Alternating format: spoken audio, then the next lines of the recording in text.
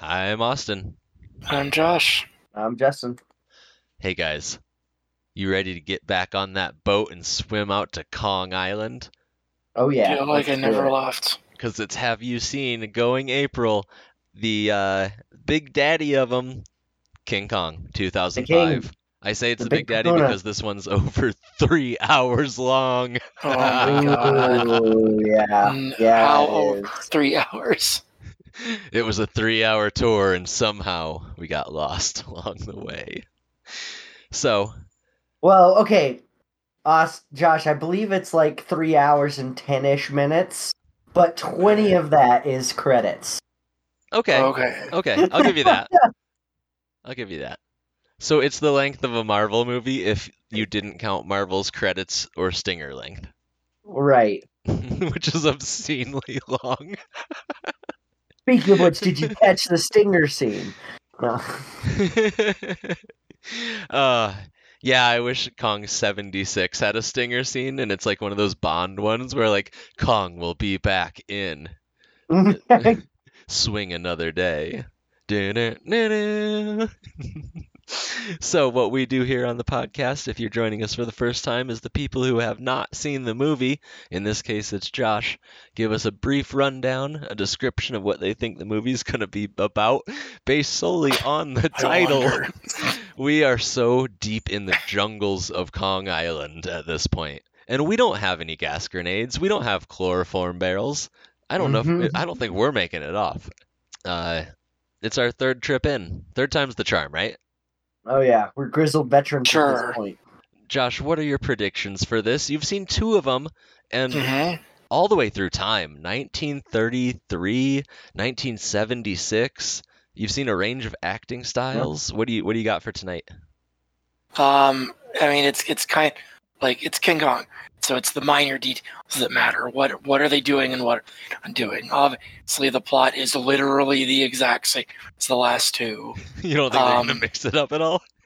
No, it's 3 hours and so they're gonna just make everything way too long. Okay. We're gonna have an hour on the boat, an hour on the island, and an hour in New York, and all of that sounds awful.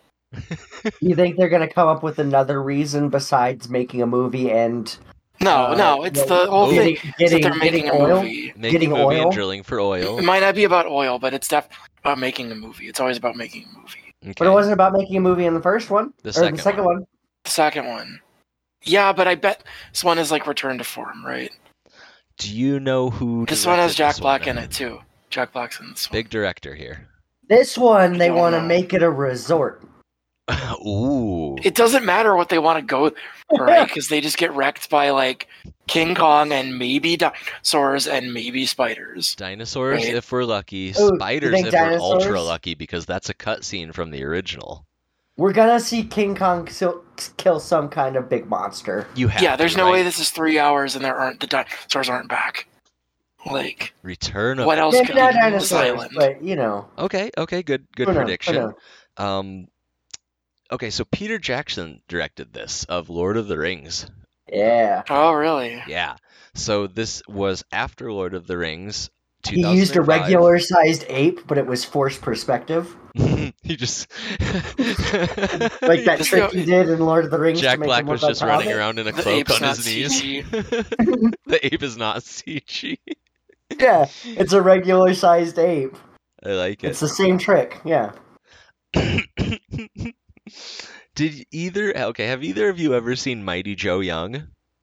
Yes, No. and it's Okay. gonna be on the list. It is. It's on one of the ape rules because I feel like I never mind. I'll hold off because I got a lot to say about that one too. But we're talking King That's Kong tonight. been so long since I've seen that one, but it's probably the one of these I've seen the most. It's still a big ape movie, but it's not a giant ape movie, and that's my problem with it. hmm It's just a slightly big ape It's- movie. Yeah, sorry, Josh. Spoilers for April.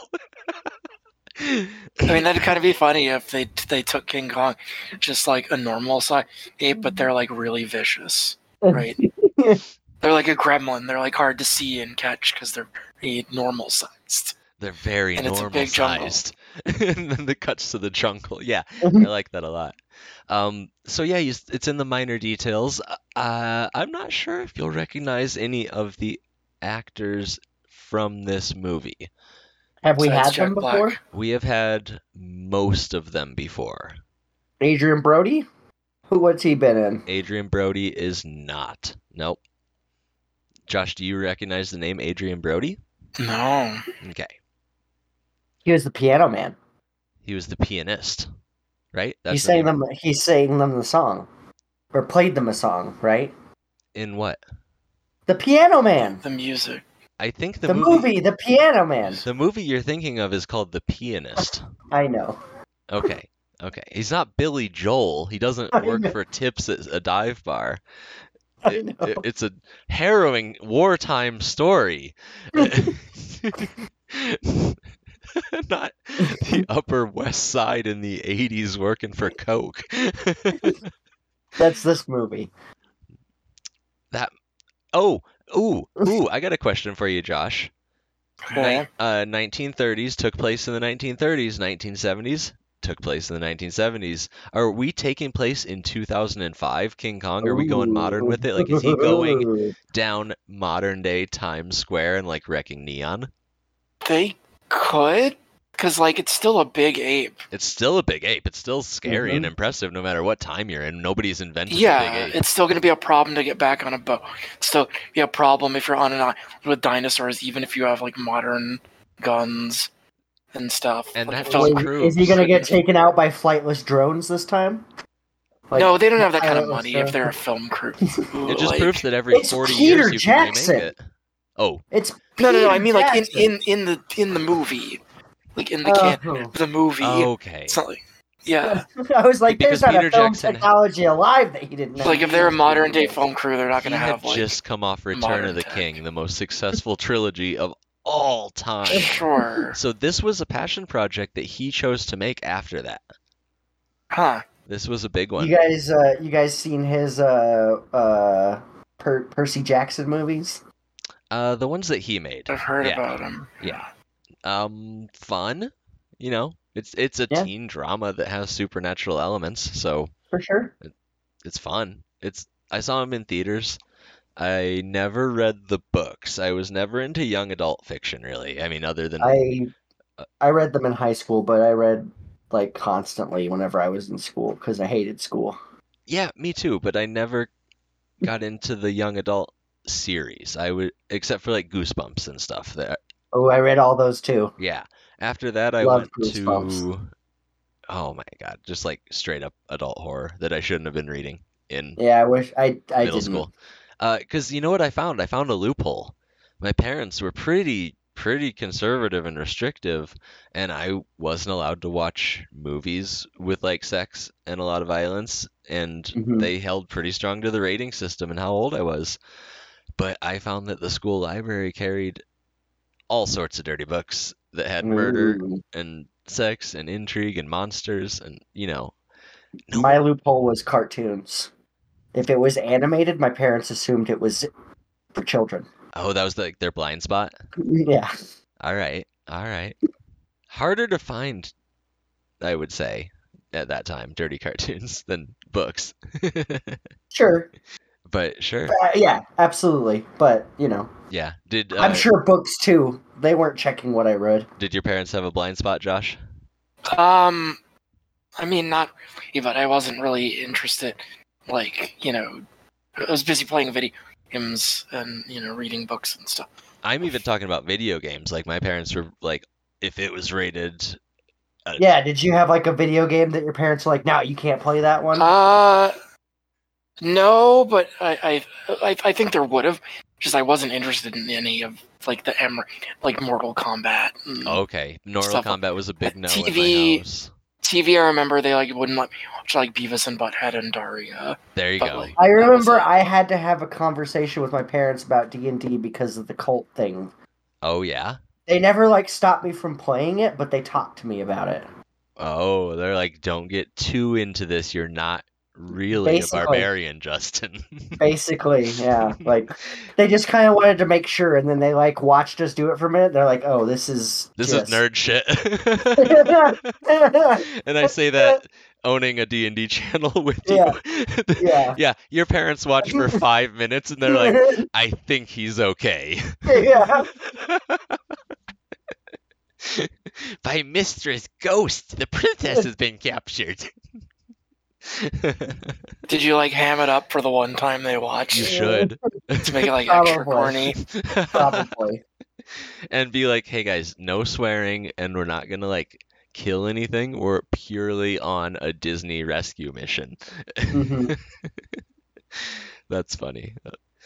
I remember getting in a lot of trouble when I bought the Duke Nukem Collector's Pack for the PC because it was rated M for mature and not only violence, but it had sexual content. And I was like, I don't even know what you're talking about. And they watched me play it, and they're like, I don't know. It's just like Doom, but funnier. Yeah. I had a story. I was given a gift by one parent. My mom bought me a movie for a gift for, I can't remember what holiday, but it was Dude, Where's My Car? That's not a dirty movie. Like, that's It's not. PG-13. But I wasn't 13. Oh, okay. And my dad was like, no, he can't watch this. I got. Oh, you know what? I was like 18 or 17. I was still at home. I was 17, and it was Easter, and they would do like Easter baskets, but you'd get like one present with it. And I got Van Wilder because I was off to college the next year. Oh, yeah, and my stepdad was like, that is not an appropriate Easter gift. He was so fucking pissed. But I had also just got a little personal DVD player so I could watch it in my bedroom and not on the like living room TV downstairs. Mm-hmm. All right, enough of this ship talk. We've been out at sea long enough. I think we've run aground at Skull Island once more. This is gonna be fun. I remember really liking this one. I watched it in theaters when it came out, which 3 hours for a theater watch. Ooh.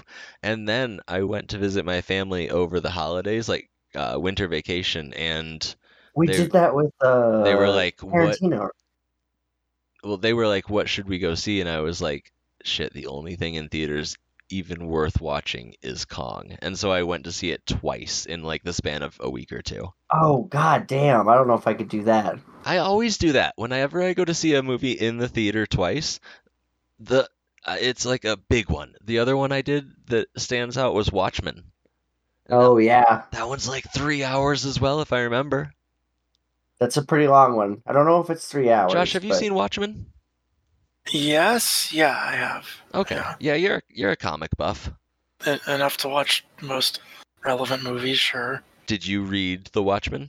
No, I wasn't familiar with the series until I saw the movie. Okay. That didn't go anywhere, did it? Right? There wasn't even a sequel. There's a TV show. Okay. Oh, the TV show got a lot of rave reviews during the pandemic. It was one of the highest rated shows. I'm sure it's going to get another season. How well it did. It had that spin-off cartoon, like The Black Freighter, that no one I've ever met has seen. I've never heard of it. When it came out, it had an internet cartoon that explained some of the lore of the Watchmen, and it's called like The Black Freighter. And you can obviously watch it anywhere online nowadays. But it was one of those things in the early days of the internet where it was kind of obscure and you were really a hipster if you saw it. For sure. All right, let's get to it. Let's watch Kong, our final Kong movie of this year's Going April, here on Have You Seen?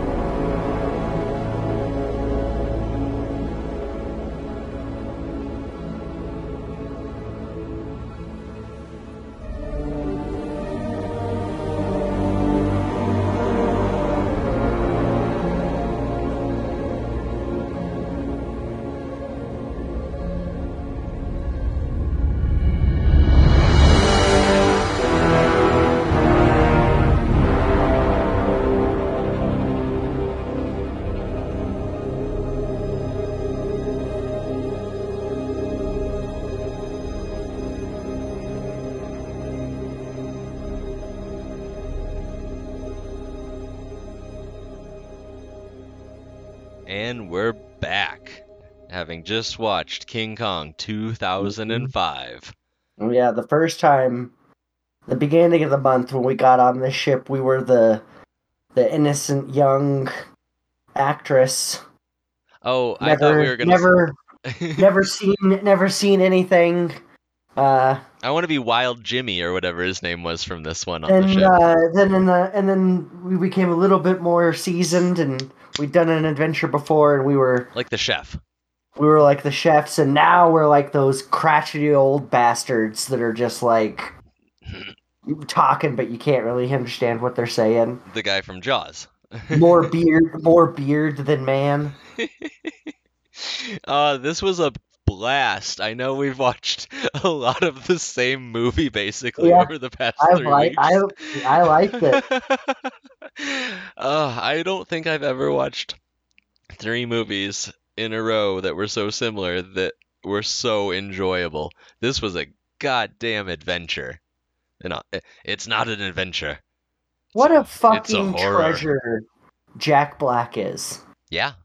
I just love him. I love the man. Really good. Josh, what are your thoughts right off the bat? I was excited to see Jack Black in a serious role because he familiar with his comedy stuff. Okay. And more jokey thing. So it was really cool to see his role. By the way, all positives to say. Second time Jack Black has been on the podcast. So what was the first one?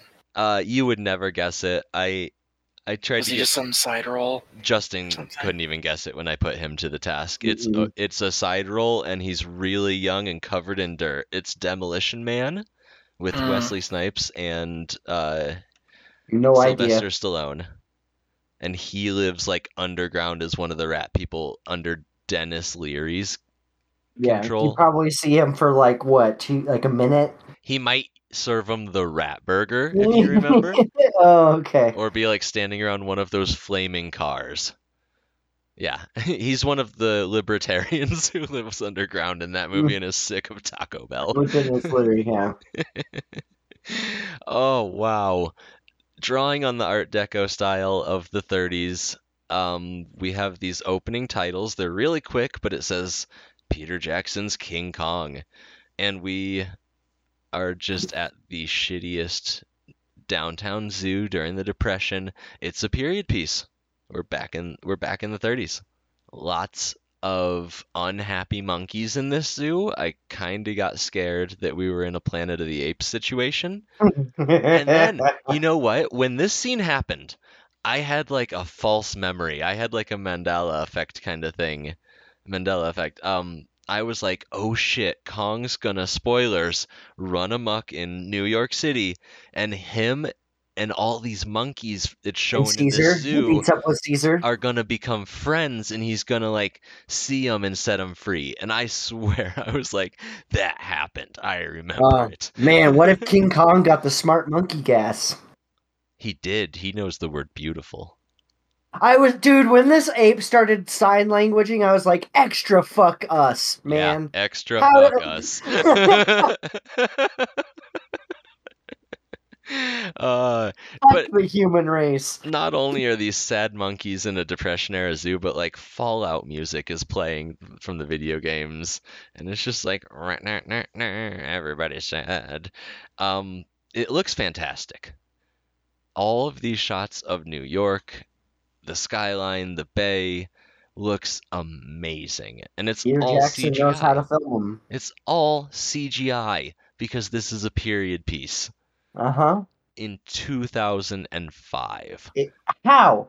We will get to it. Where did this technology go? This is like when we watched Mary Poppins and they had that amazing lost prism technology, that green screen stuff in the 40s and 50s. It was like that guy came back and did this movie and then left again. Yeah, it's an alchemist from the Middle Ages who comes back every 40 years and introduces a film technology that then gets lost to time. And you know what? He's not friends with James Cameron. No. I'm just going to say it. Those Avatar movies are they're just Dude, this movie looks better than those. I wouldn't put them side by side, but this movie looks goddamn fantastic. There's a lot You're going right, on in but this yeah. opening montage. People are waiting in line for food. People are being violently evicted from their homes by the police. Moonshiner stills are being smashed. And interspersed with this is a ton of vaudevillian acts. Wow, these vaudevillian acts. This movie's over 3 hours, but I took a little bit of time to slow it down during this to see all these interspersed uh, performances people were putting on. Mm-hmm. There's You're one. like, I'm already gonna be here forever. Might as well. I'm digging. It's like The Godfather. I'm getting immersed. I'm digging into it. I'm just living in this world. So there's one person standing there with two people on either side, and he's spinning around with a rake, and they're jumping over it. That was the first performance. There's a strong man holding a table by his teeth. There's a juggler juggling apples and taking bites out of the apples as he juggles them.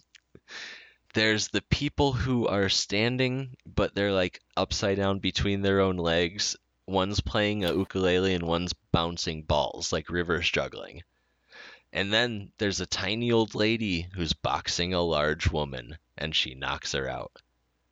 And I was like, wow, this is a fever dream already. We are spending so much time on the little minutia of this movie. And we spend a lot of time getting to know these kind of characters because Naomi Watts comes in as our star before anyone else. So it's really saying the movie's about her. Mm-hmm. She's doing this kind of Buster Keaton-esque physical comedy performance where she falls down, dances with a cane, has on a stash that isn't questionable or problematic at the time. Sure. It's pre-World War II. We'll call it the Charlie Chaplin. Yeah, it's the Charlie Chaplin. Yeah. For sure. Naomi Watts also returning to the podcast for the second time. Can either of you remember what she was in before? No. It had a really jazzy drum soundtrack throughout the entire thing. Really jazzy. The entire thing was just like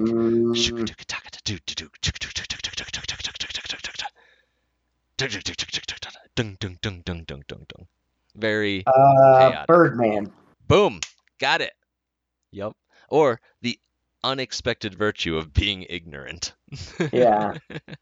Just Birdman. Yeah. I know it has that huge subtitle to it, but first movies shouldn't have subtitles. That's too confusing. Yeah. She got her start in a movie that we are bound to cover one day, Tank Girl. So I just feel like mentioning it because yeah, I mean, we should do Tank how do you Girl. not? And Josh, have you seen Tank Girl? We gotta get like a really good guest for Tank Girl. Tank Girl's huge in the cosplay scene, the comic book scene, so I thought there might be a little crossover there. I've heard of it. I just haven't seen it. There's one guy in her troupe that practices funny sneezes. He's near death, right? If that's your gig during the Depression. Yeah. And she feels so bad. She's like, "Take me to dinner at the poorhouse, the soup house, Charlie. I know you haven't eaten today, but you have to. Your sneezes aren't getting you by." Enter Jack Black. When I looked up Jack Black, she did the voice for the video game too. A lot of people did. This was a good video game. It's a first-person shooter, and you're on the island. I don't want to shoot King Kong. No, you get to shoot all the critters and stuff. He is one of the critters. If I remember the game right, you don't shoot him. Okay. Yeah. I mean, I don't feel good about shooting any animals, but okay. Yeah. No, it's not like this isn't a feel-good story in any iteration. No, yeah. It's a desperate claw for survival in the game, I think. I think you play Adrian Brody's character. It makes sense. You ever seen Splice? That's a weird-ass Adrian Brody movie. And also, not Peter Jackson, but someone I associate very closely with Peter Jackson, Guillermo del Toro. Yeah. He did Splice. That's I don't a know. weird movie. I don't want to watch that again. Splice was a competent sci-fi movie for 95% of it. And then it left you walking out of the theater going, what the Feeling like fuck? you needed to take a shower. Yeah. Like, just whew, weird sci-fi genetics and incest and all sorts of weird stuff.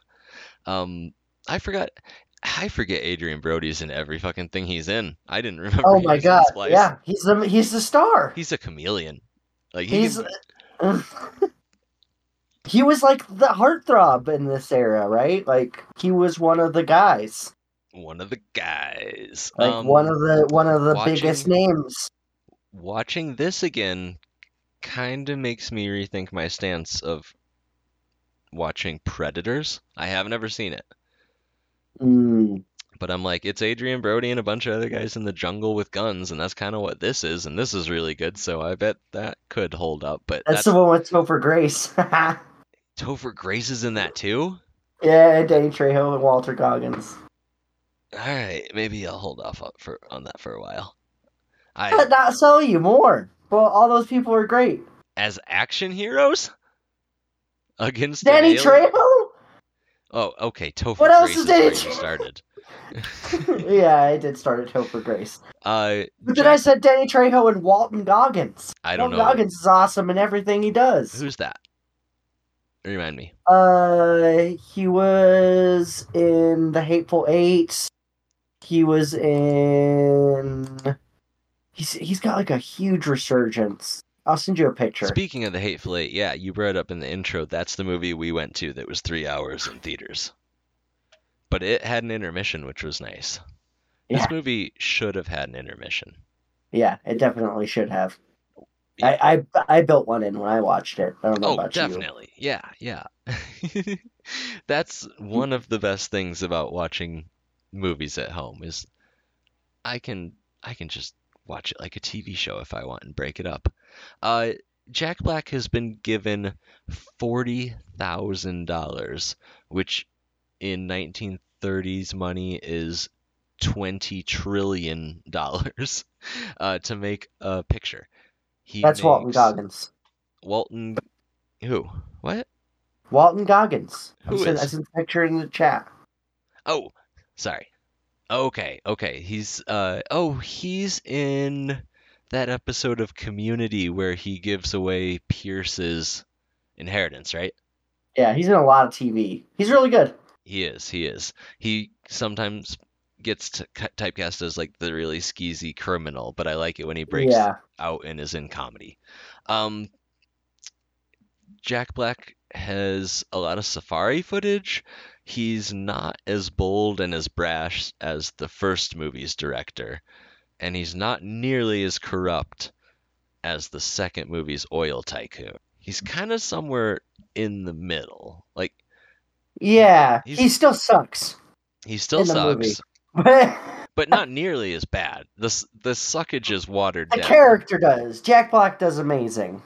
Oh, yeah, of course. Colin Hanks is his assistant. Yeah.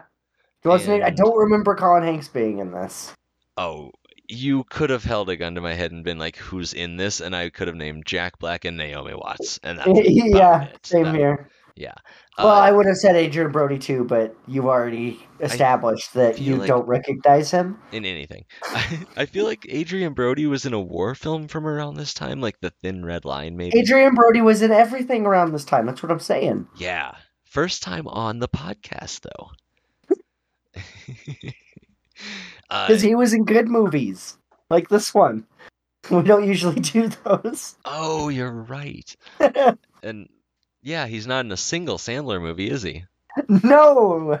He's as far away from that as you can get, probably. He doesn't have a starlet, though, to put in his picture. He has a treasure map. That is given away really quick. It's like a legit treasure map. This movie is kind of what Indiana Jones is, a previous movie that we've done. This is a love letter to the adventure films of that time. It's very fantastical through and through.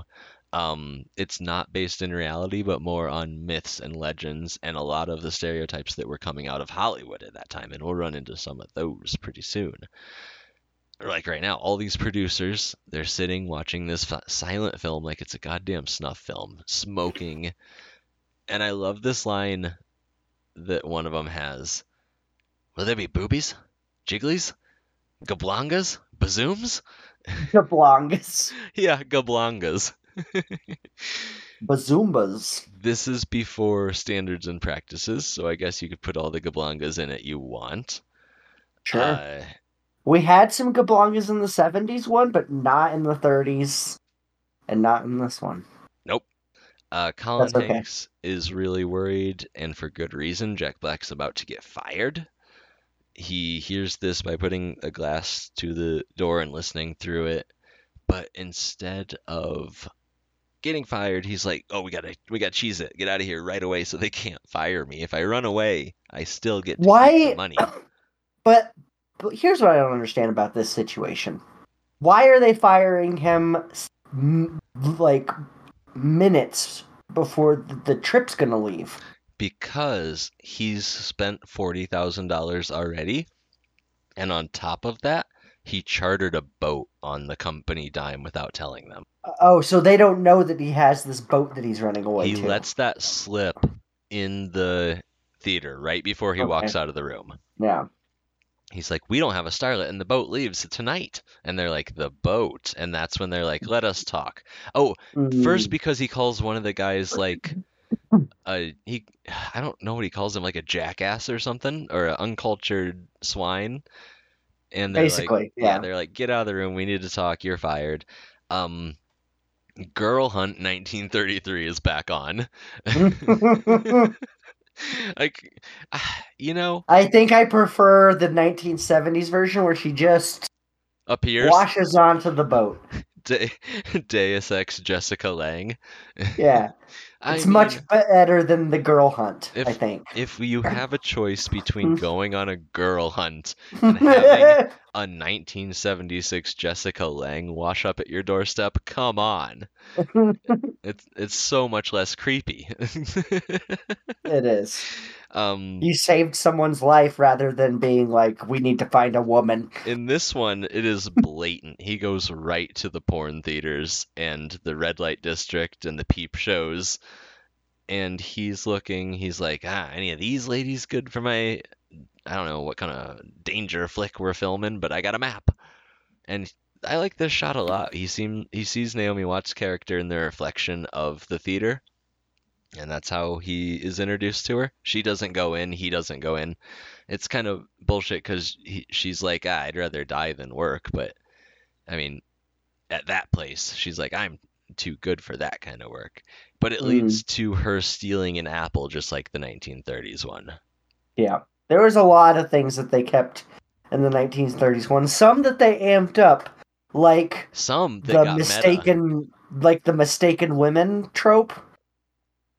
They went ham. Oh, it is a bad night to be a blonde or a yellow car in New York City when Kong is loose. You see this, Josh?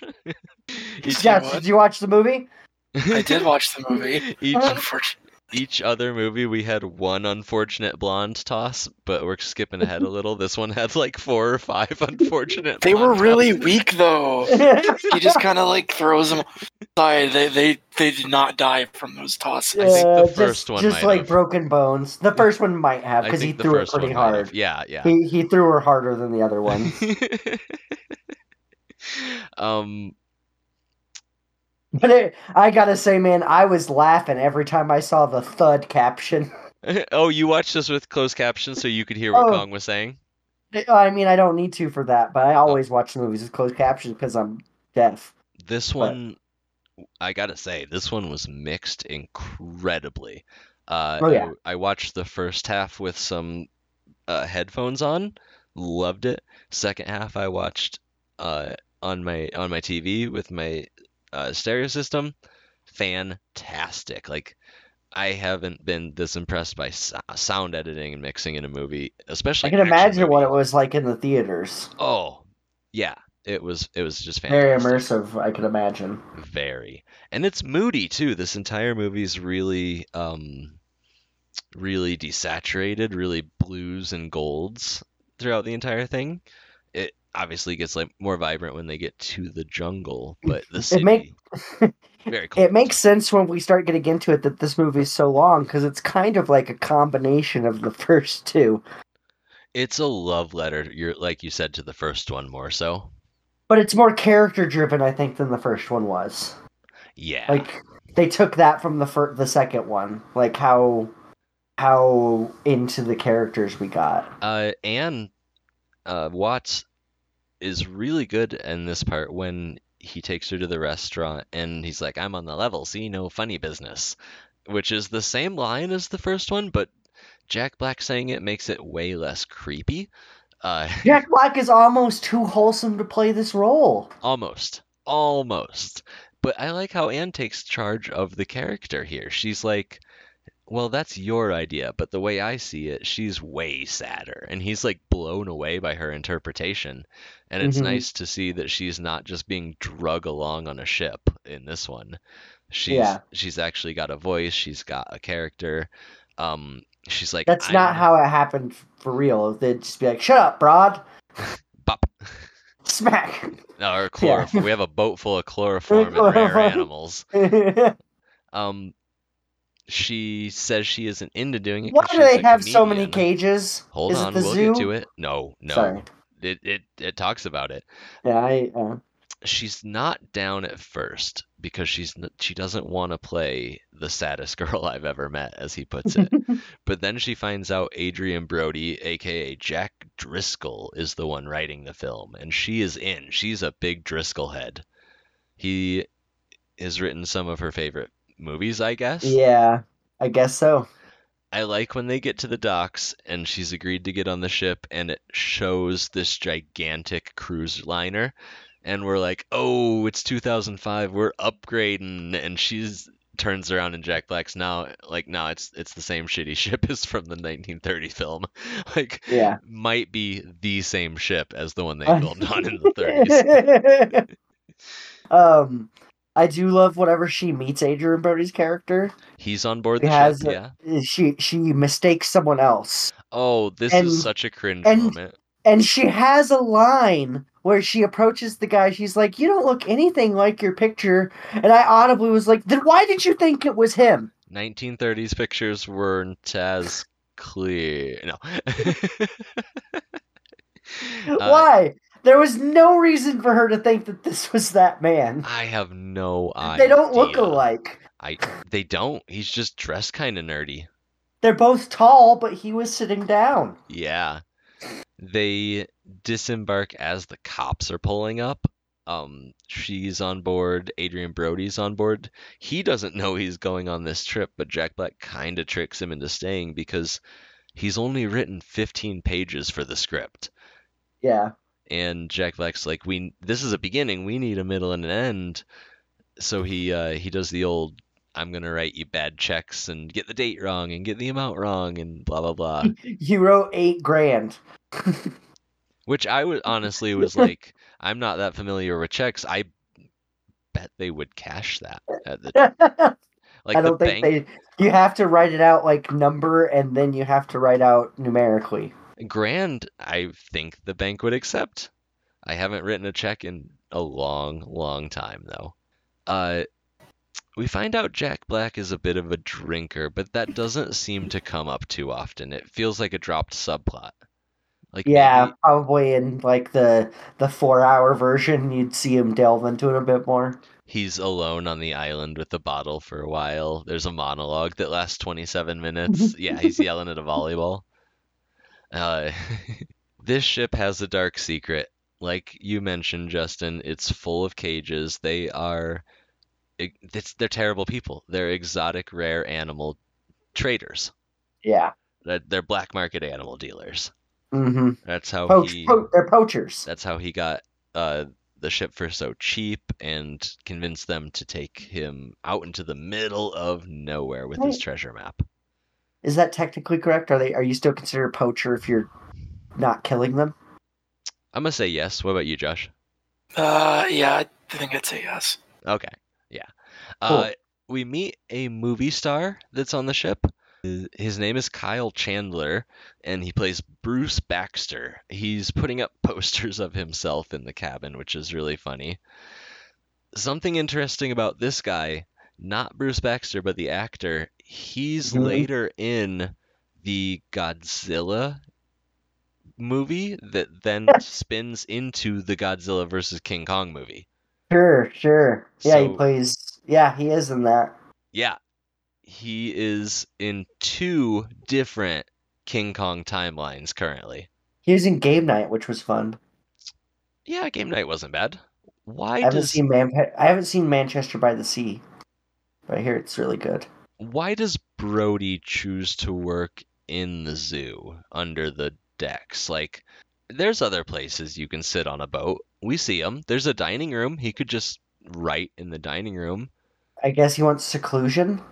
It would smell so bad. Yeah, really bad. There would be like fleas and all sorts of shit. Yeah, he's catching a disease. This is where we meet Jimmy the Wild Boy. Did you recognize this actor, Justin? He's not been on the podcast before, but he's been in some movies. No. He played Billy Elliot, the dancing boy. Oh. Did you ever watch that? No. It's pretty good. It's about a boy in Ireland who wants to be a ballet dancer. Ooh, he was also in Jumper. He was the Jumper. Fantastic Four. Josh, have you seen Jumper? No. Oh, it's so bad. I figured you'd seen it. Like that. He was the Thing in Fantastic Four. My God, this guy's been in like 3 movies, and 2 of them were 2 of the worst movies I've ever seen. Ever made, yeah. Lumpy the Cook is played by Andy Serkis, who is a returning star to April.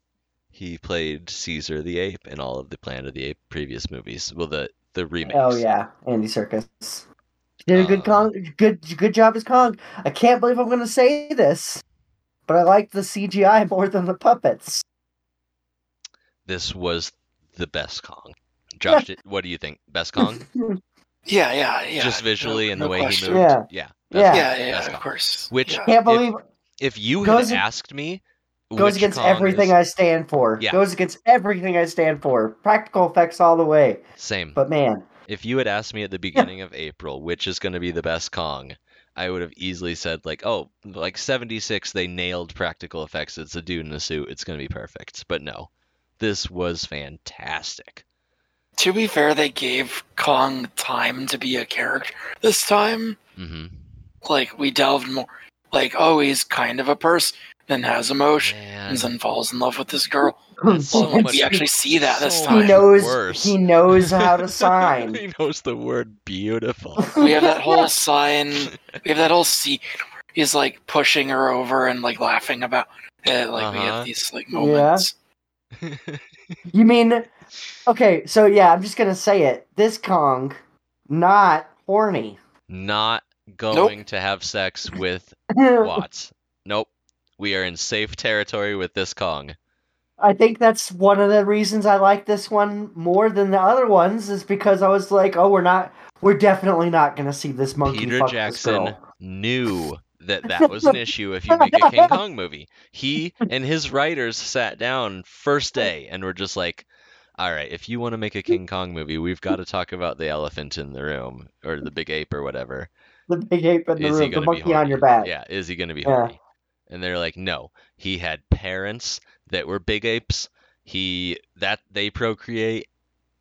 She's purely a plaything, a sacrifice. I saw he definitely like loved her, I guess. We wanted to protect her. But yeah. Yeah. Well, I'm way more comfortable. Way more comfortable. Because those other movies, man, I was like, is he gonna fuck this woman? We're not there yet, but good to get that out of the way. My search history is ruined because of those 2 movies. You always saw the facts I sent. I might have to Yeah. share that with a Patreon. Who knows? Anybody who's gone through these movies with us deserves to know. You want to give them the math? You want to teach them a lesson? No, it's your thing. You found it. All right. We'll get to it later. We'll save that. It's your curse. We'll save that for the end. The parental. It's your guide. curse to pass on. Yeah, wait for the parental guide, and we'll really earn our E rating this time. The movie could cut out a bit during the boat ride, especially the part where Jack Black and Adrian Brody are literally writing the movie we're watching. Mm-hmm. I don't like when that happens in a movie. It really slows the pace down when they write it as you go. And then later on, we see the performance of the movie we watched earlier on. He's like the theatrical performance. There's a couple of scenes that had me like, is this good? Because they're on the boat, and when he starts punching Skull Island into the key or his typewriter, and it gets really slow motion and dramatic, I was like, I hope they don't do this too often. Oh look, Adrian Brody is shirtless and bumbling around Naomi Watts. Had to squeeze that in, right? Oh yeah. It's a meet cute. She is terribly embarrassed because he's a writer, and I don't know, he's Adrian Brody. He's charming. Yeah. Instantly into her because she's Naomi Watts. Right. What do we got? Oh, this one he starts writing a stage comedy for her. Right. I've heard of people writing poetry for girls that they've got a crush on, but a whole play. A whole play. Well, he's working on a movie. It's kind of. I mean, he is stuck on a boat. Yeah. To be fair, with Naomi Watts, there's nothing to do other than write a play. They hook up way before they get to the island in this one, as you would. Yeah. They're stuck on a boat. There's a warrant out for the director, for Jack Black, that it comes in over the wire, but it is too late. The compass goes crazy. The fog appears. Boom. We are hitting rocks. We run right into Skull Island in this one. And they really made Skull Island feel more dangerous in this one to me than the other ones. Like, before there's like, oh yeah, like the place we're going to, but this entrance was like, they made the fact that you can't see what you're coming up to really matter. And it works. I love it. They're getting tossed around in the waves, and there are giant rocks, and some of the rocks are like megalithic stone statues from a previous civilization. Yeah, they get marooned on one of these jagged rocks off the coast, and they wait out the night. And in the morning, Jack Black takes this tiny like dinghy out with his skeleton crew and a camera and heads for the island without telling anybody. And I'm like, crazy. That surf is way too rough for that tiny boat and all these big rocks. That's a suicide mission. That is so scary. They just die before they get there. They would have just smashed into one of those rocks and been fucked. Yeah. And right away, this ain't your mama's Skull Island. There are bodies and mummies everywhere, sacrificial victims. It looks abandoned. There are lots of ruins and megalithic structures, and then boom, a lone child in the smoky ruin doesn't want a chocolate bar, and she bites him. I don't know why Jack Black thought this was going to work. Kids like chocolate. But he knows where they are. Do you think that person knows what a chocolate bar is? Yeah, exactly. Like, why did maybe just thought they would take it because it's food? Yeah, that's probably something. Or sure. Maybe how would they know that it's food? Because maybe he knows this island's never been visited. You're right. I thought maybe he's like, maybe they've encountered traders and run into chocolate, but yeah, there's no way. He should have taken a bite out of it and been like, right? That would be Yeah, some kind of motion. Yeah, That's sure. That's how you convey its food. But also, it wouldn't have been a Doesn't matter. scary scene that it was. Because right Or the as this ship captain and Wild Jimmy are talking, Jimmy's been reading a book, a series of boat tales, and the captain's like, "It's not an adventure, Jimmy." And it's like, oh shit, it's a horror story. It's not the captain. Okay, it's first mate, skipper? Hayes. Yeah. Hayes. Okay, sorry. The captain is Captain Inglehorn. Right, I don't like Captain Inglehorn. Yeah, you're not supposed to. Someone gets a spear through the chest at this moment. Yeah. Pretty cool. It goes hard. Shit gets metal right away. Another dude gets grabbed by these the islanders, pinned down, and his head is smashed open with a club. And I'm like, oh my god, we're right in the thick of it. Better movie, just this crew getting demolished by this. Yeah, because that's what would happen if you went to a place that had never made contact with the outside world. That's still what happens if you go to a place like that. Like, don't do that and try to go there and just like try and film it like doo la la la la la. Oh my god, it's insane. Like, they're getting chased around. The crew barely gets to the rescue in time and have to like shoot off their pistols to scare everyone away. And Naomi Watts screams at this point when the dude's head gets smashed, and Kong hears it. Like, the hunt is on. We know the deal. They get back to the ship, and it's night. They're still marooned on the rocks. And it kind of follows formula here. The locals sneak aboard the ship and kidnap Naomi Watts. This time, this is really cool. Did you catch how they did it, Josh? They didn't use a boat. Yeah, they did some Tremors pole vaulting. They did Tremors pole vaulting, yes. Mm-hmm. That makes me think this island has a section with Tremors. Probably. Isn't that one of the movies, Skull Island Tremors? King Kong versus Tremors? Oh, he would just suck them out of the ground like snacks. Yeah. No, they're big. They might kind of want to see King Kong versus Planet of the Apes, since you mentioned that earlier. Versus, or they team up? Versus? No, versus. Why would it be versus? I want to see Smoke, because they're, monster. They've already you want to see you want to see Smart Apes versus Big Ape. Ooh. But then at the end, they team up and they gas. That's King what Kong. this movie is, Josh. Yeah, we are. I guess. Yeah. Shit, that's a good observation. I want to see it without subtitles. Just watch like we normally do. Yeah.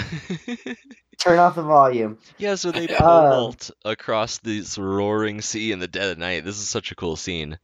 But they leave behind the skull necklace once again, which gives it away. Adrian Brody finds it. Oh, how did you like how they were getting meta on the ship while filming? She's like, oh, everybody, it's like the second movie where everyone loves having her aboard, like they like Jessica Lange aboard. But in the filming, it's like, oh, don't you like having a broad aboard ship? And he's like, I never like having broads aboard ships, broads. Yeah, because they're It's there was a lot of throwbacks to the first movie like that, which absolutely like. You were too obvious. They were like line for line. Yeah. Like, there was a lot of them. If you had waited 80 years between watching the movies, it would have been a little more subtle. We just waited a week. Sure. Yeah, I guess. Sure. Yeah. Gotta cut it some slack. Man, I wish we were doing Jack Black movie marathon instead of Adam Sandler. Yeah, I wish you had a Jack Black. You could switch over at any moment. You could change it. Better then we'd movies. have to watch Shallow Hal. That's fine. Yeah. I know a dude that was in that. Really? Yeah. Grew up in high school with him.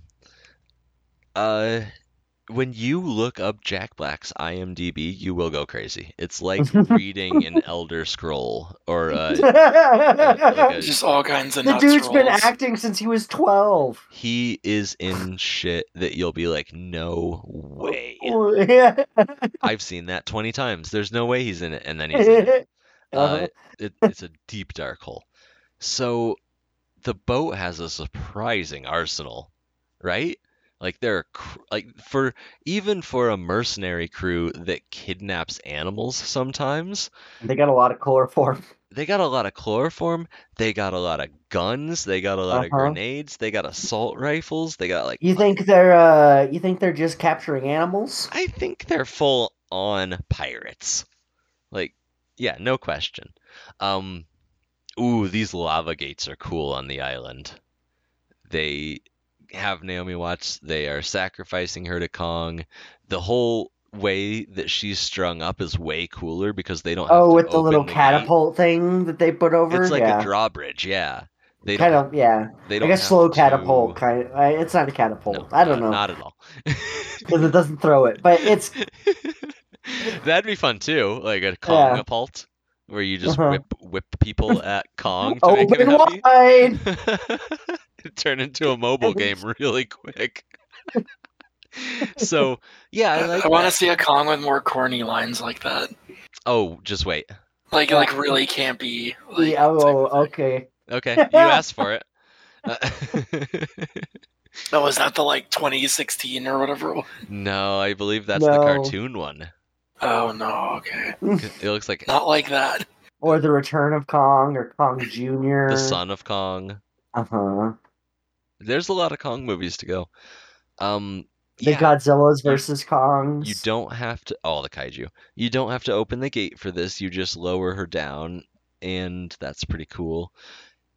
He picks her up. He runs off. Jack Black is the only one to see that it's a big ape, and we are into the jungle on a rescue mission. Like right away. They don't go back to the ship and be like, "Oh, we'll blow off some fireworks and scare people away." They're like, "Oh, we're going into the jungle right now." Mm-hmm. The way he's swinging her around would kill her instantly. Yes, I made this note too. How is she not breaking her neck from Yeah. the swing? Because Yeah. he's angry. He's like, Uh-huh. I have a new toy. Swing, swing, swing. And it would snap every bone in her body. Uh-huh. Absolutely. She finds some bones of her own, not her own bones, but finds some bones on the ground like ribs and stabs him with them. Which, I don't know, kind of makes him rethink just killing her outright, it seems. He's still a monster. Whatever, I mean, I don't know. Maybe he's not. You think he was just gonna eat her at first?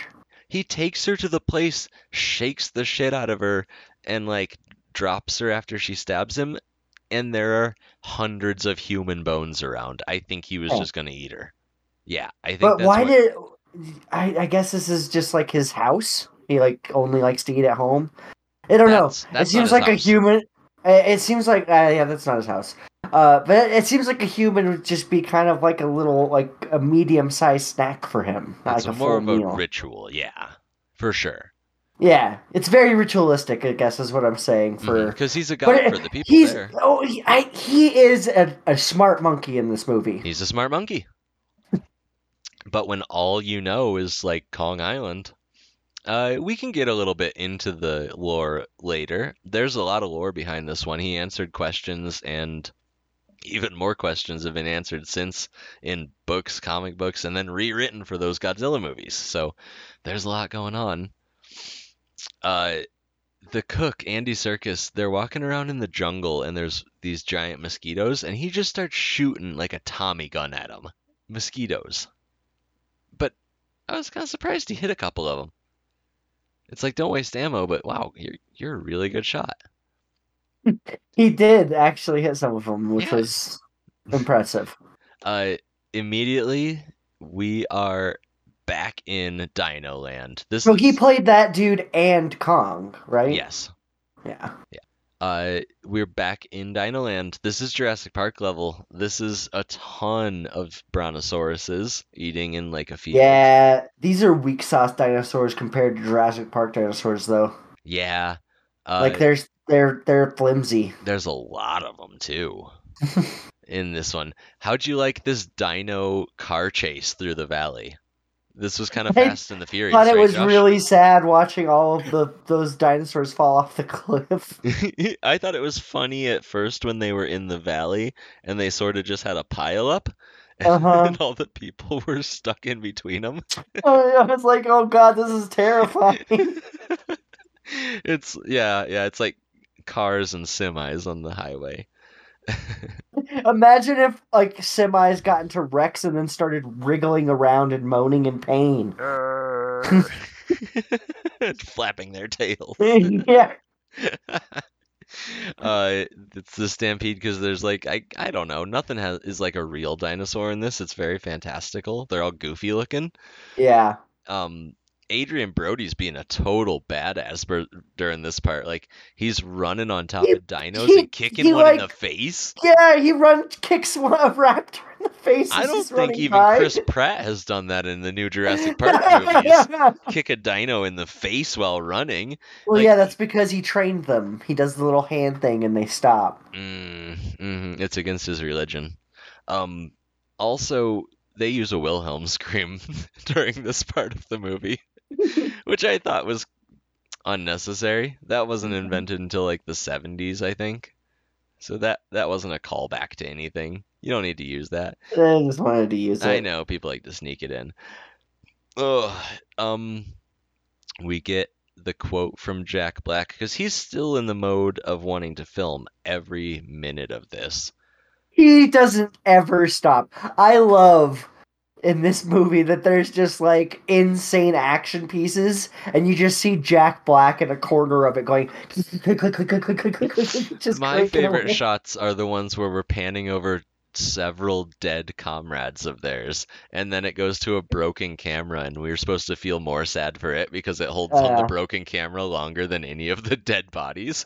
Yeah, that was You can get a sense of wonder for the price of an admission, and we'll donate all the proceeds to their family. That was a direct quote from, I think, both movies. Yeah, I think so too. Vaudeville wins over the Beast. He takes Naomi Watts to his real house. Stooges.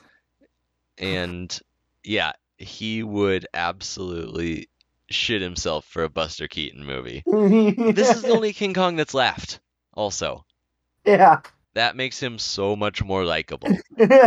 All the other ones just looked down at us with that like perverted grin. Just like raising their eyebrows or looking in the window all sneaky at us. This is an ape you could hang out with and play some like Xbox. Yeah, this ape was cool. Yeah, this King Kong is cool. He's a cool King Kong. He's chill. Not exactly chill. He would get riled up if you touched his things. Yeah. But the other King Kongs are like the kind that are always a little angry and are like, I don't know why she won't talk to me anymore. I broke her stuff, yeah, and I kicked her mom, but this King Kong... punch a hole through one wall and all of a sudden you're a monster.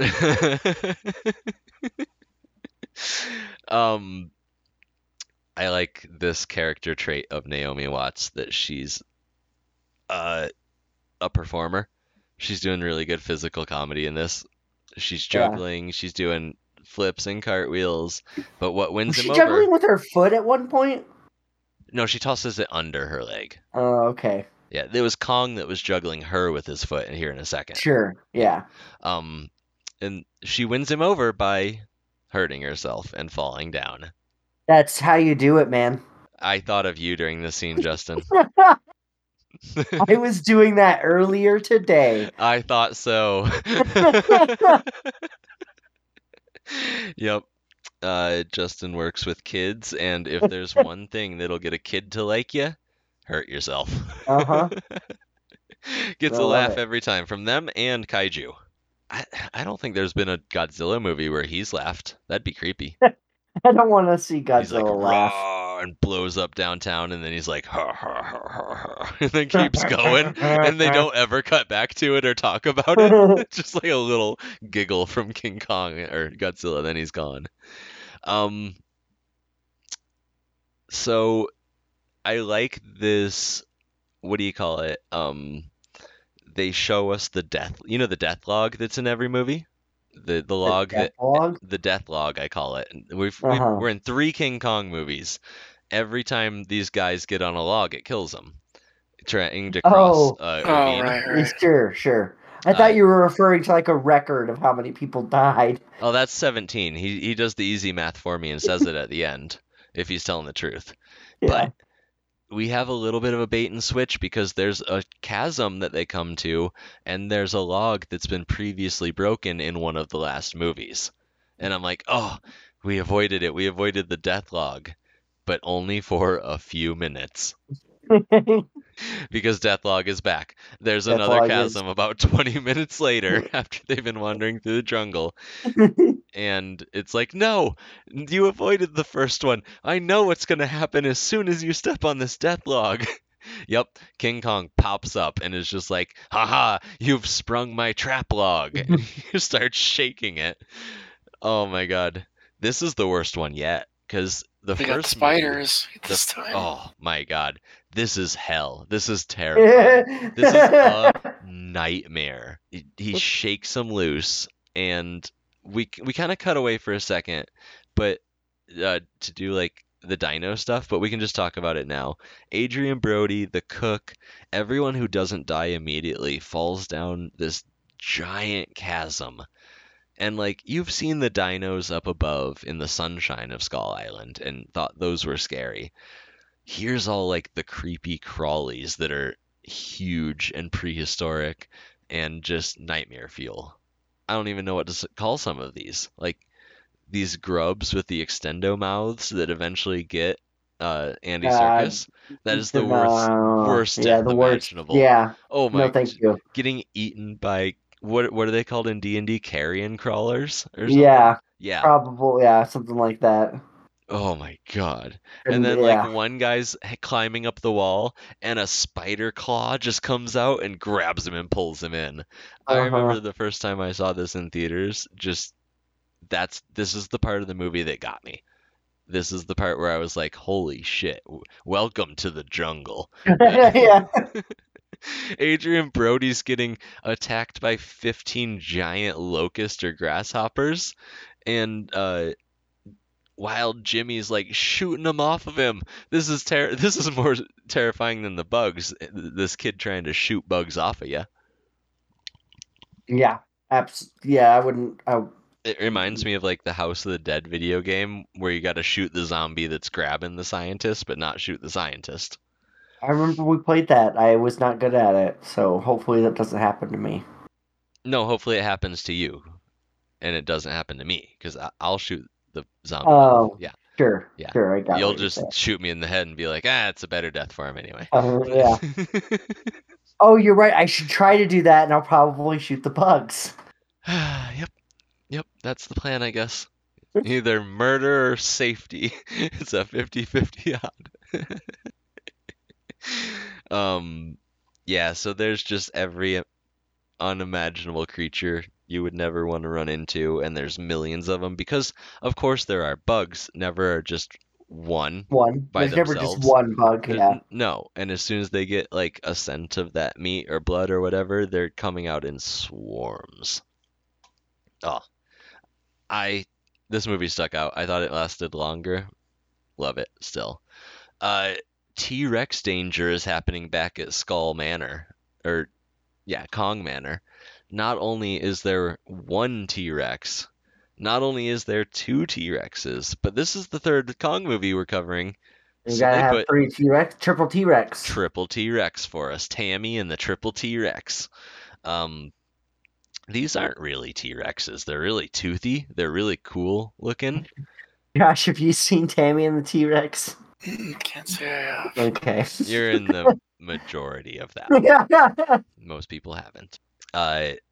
Kong takes out a couple of the dinos pretty easily. Throws Hey, one Paul off a Walker's in it. Yep. Sorry. a lot of people are in it that are good. And then we get to see T-Rexes do Cirque du Soleil, which was kind of cool. Like, you don't get to see that unless you take mushrooms and go to Vegas. But they fall down a cliff and there's all these vines, and I love this T-Rex trying to get to Naomi Watts, and it kicks off the wall to eat her, like it has the, I don't know, it just seemed way too smart for a T-Rex. I love it. Yeah, the T-Rex is acting really smart. But you know what? The T-Rexes are the ones that killed Kong's parents in the lore. Oh. And they're not T-Rexes. They're called like Slobbertooths or something. They're totally fantasy. What the fuck is this? The Land Before Time? Yes. Yes. You ever see those movies? The cartoon ones? They had like. I think Josh wanted to show us all of them once. They're the sharp teeth and the long hoppers and the. Don't be racist, Justin. That's their words for them. Language is malleable. Kong eventually bites out this dinosaur's tongue before tearing its head open. And then, Josh, I thought of you. He does the thing in the first movie. Yeah. He does the wiggle thing. Which makes me think that they had an ape fight a T-Rex for the first movie and just watched how it fought it or observed it, how it killed it. Sure. Why not? Jack Black starts to kick ass when these bugs come out, I just gotta say. Like, his camera's broken, he finally snaps, and he starts just cracking the skulls of CGI insects left and right. Mm-hmm. He's holding his own. I couldn't believe this. Let the little buggy bodies hit the floor. He doesn't like bugs. Circus is not so fortunate. We're switching more to Kong, so we can't have the chef in too much more of the movie. Yeah. The movie star and the crew come to the rescue, and I love this, how the movie star swings in on a fucking vine and is shooting a machine gun. Yeah. I bet he didn't make a single shot. But still cool. Oh yeah, still badass. Worth it. This is the second best Kong home, I'll say. Yeah, the first one's still the best, huh? First one's still the best, man. Hot Springs. How you gonna beat a hot tub? That's your cleanest Kong right there. Yeah. He bathes regularly. This Kong doesn't smell as bad as the 70s Kong, but not as good as the 30s Kong.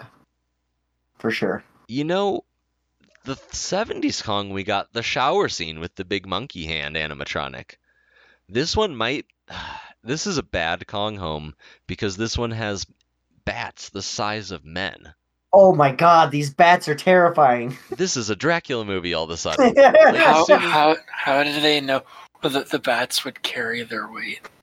Oh, that is such... that is... Like, let alone two of them. That is such a plot hole. Yeah, I guess you don't know. He kind of just fell and had to grab onto something. I guess he had... there was no choice. He had to go for it, yeah. This or die. I thought... Yeah.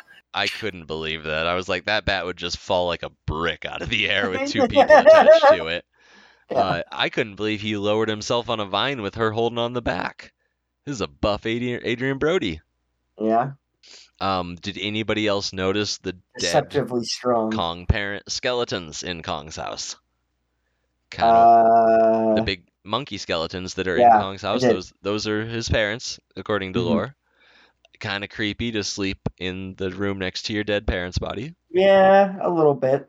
He never threw them off the cliff or buried them or anything like that. It's his couch. Yeah. Get a really nice sunset. It is a nice Kong home if you ignore the giant bats and the dead parents in your living room. Now that I'm thinking about it, this might be the worst Kong home. You just gotta look past the human-sized bats. And the dead parents in the living room. And the dead parents in the living room. Yeah. Excellent view, though. It might have the best view. A beautiful view. All right. Jack Black knows Adrian Brody's going to be successful. He's friends with this dude. He knows him. He's like, he's going to go back. He's going to get her. And Kong is going to be on his fucking tails. So we have to have a trap ready.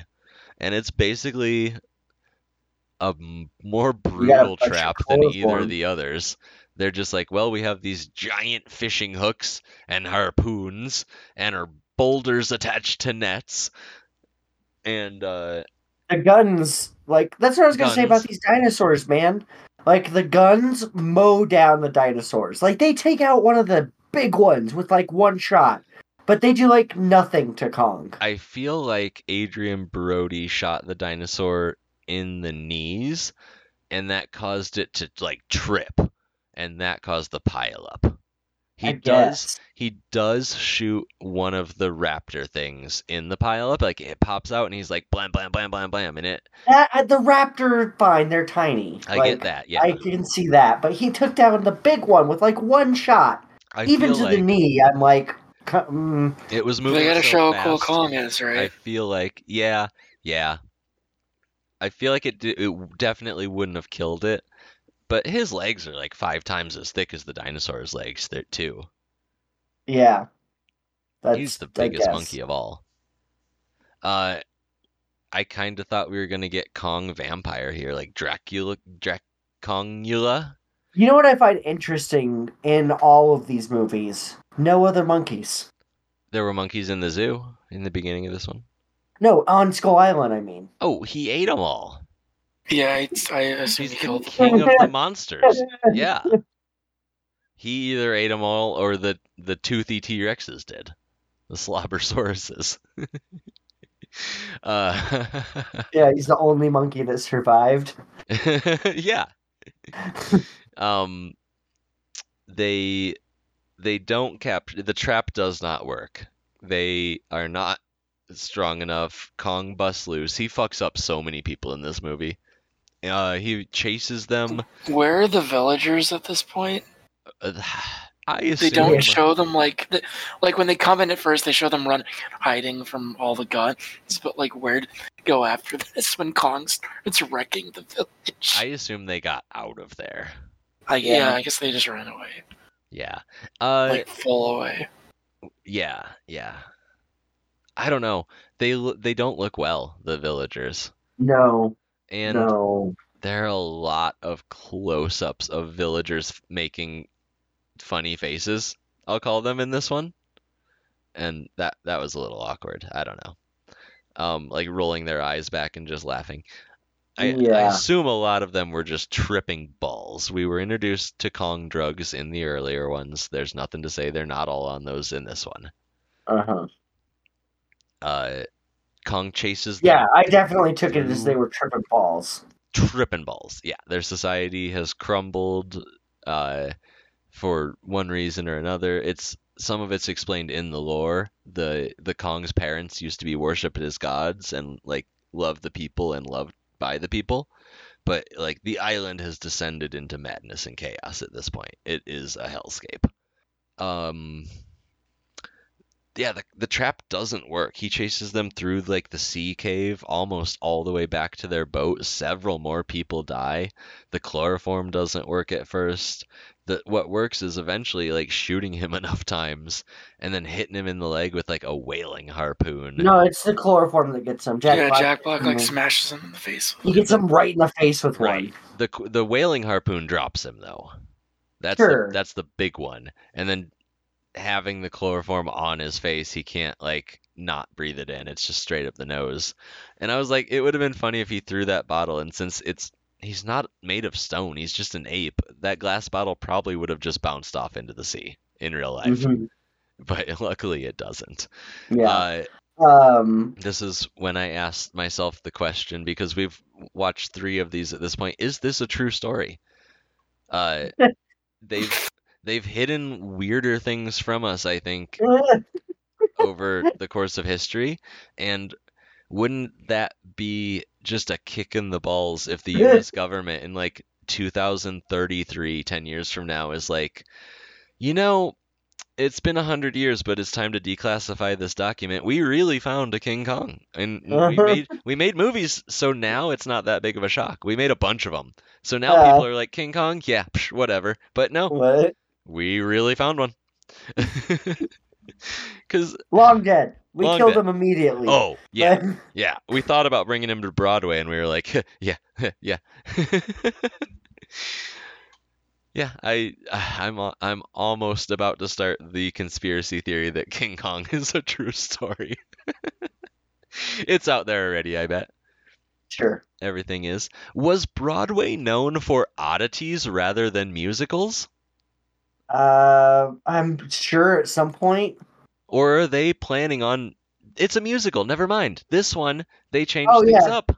he does make it a musical. We are in the Big Apple, and it is the most... Wait. We passed the point.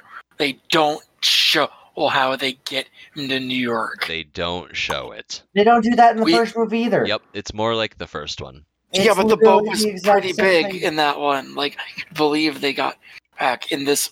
It's like a dinky thing, and we see the whole boat. Like, they call for another boat, I assume.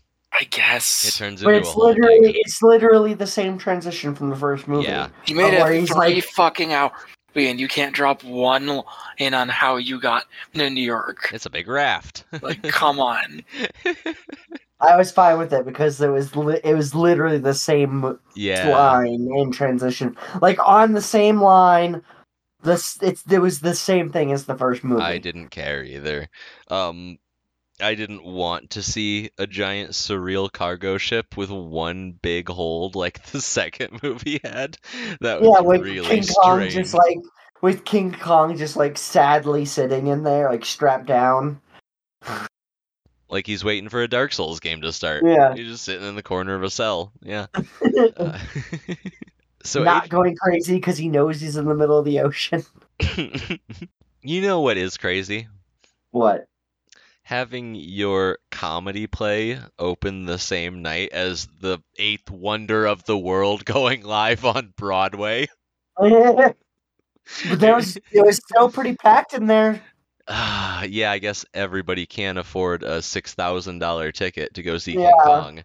Yeah, this one only cost. But I thought that was pretty ballsy. It's like, yeah, I was on that mission too, but while I was on that mission, I wrote a comedy for my girlfriend who broke up with me.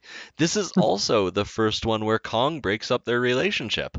And it makes sense. It's because he's not pushy. No. Well, it makes sense. They all went through a terribly traumatic event on a hell island. They're like, I need some time. He's directing a play that she's not in. It's good. I guess I could watch more of it. Yeah. It seems kind of 80s sitcom-y. I'm just going to say. The play he writes seems like The Golden Girls. It seemed very much like a lot of plays that I had to read in high school whenever I was in theater class. Okay. That makes sense because it's the 1930s. Probably a lot of those old plays. So he's like, wow. Because the play story was like a dude cross-dressing to find out how the date went with the girl, right? How did you like how the play that he wrote made him realize that he should go find Naomi Watts? I know. He was listening. He's like, I'm a genius. I've seen this trope before where, like, you know, somebody's watching something and it's like, I have to go to her. And he's like, I have to go to her. But it's not something they fucking wrote. Like, you know the script. You've been here for rehearsal. Like, he only gets it now. Like, I guess I was writing what I really felt. You wrote the line. You usually don't get woken up by your own media. I don't know. Maybe you got to write something down and read it a couple of times. Really absorb it. It was pretty funny. That one made me laugh a lot too. Yeah. We get to hear that old Arabian proverb again that isn't. It's just made up by a producer of the first movie. This is a sad Kong. He knows that his jungle life of being the king is over. He's in chains, chrome steel chains once again, and they have to hoist him up to make him into the Christ figure. Like, he's not even willing to stand in this one. He's like, it's been 3 movies, guys. I'm so tired. Yeah, he's just kind of like, he looked very sad in this one. He was. Whereas in the other ones, he looked like, what the fuck am I doing here? Yeah, like, what am I doing here kind of thing. This one, he was like, until the girl came out, then he got pissed. Observe, if you will. I am touching the beast. I just love that line. Jack Black is so good as this.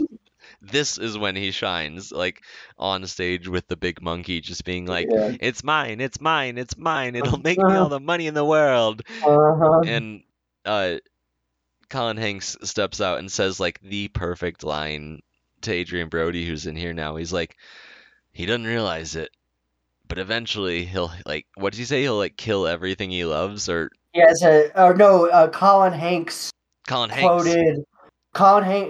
quoted Jack Black to Adrian Brody, and Adrian Brody said the line you're thinking of. Gotcha. Okay. But he said something of like, there is still mystery in the world, and everybody can see it for the price of an admission ticket. Mm-hmm.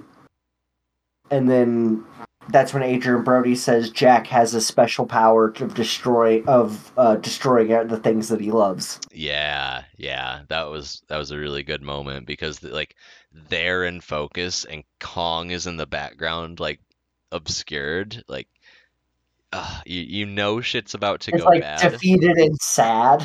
and you know it's about to turn. Like the Uh-huh. main crux of the movie is about to happen, and here it is. They bring out, and we as the audience also think it's Naomi Watts because she's been in the green room getting ready, putting her makeup on.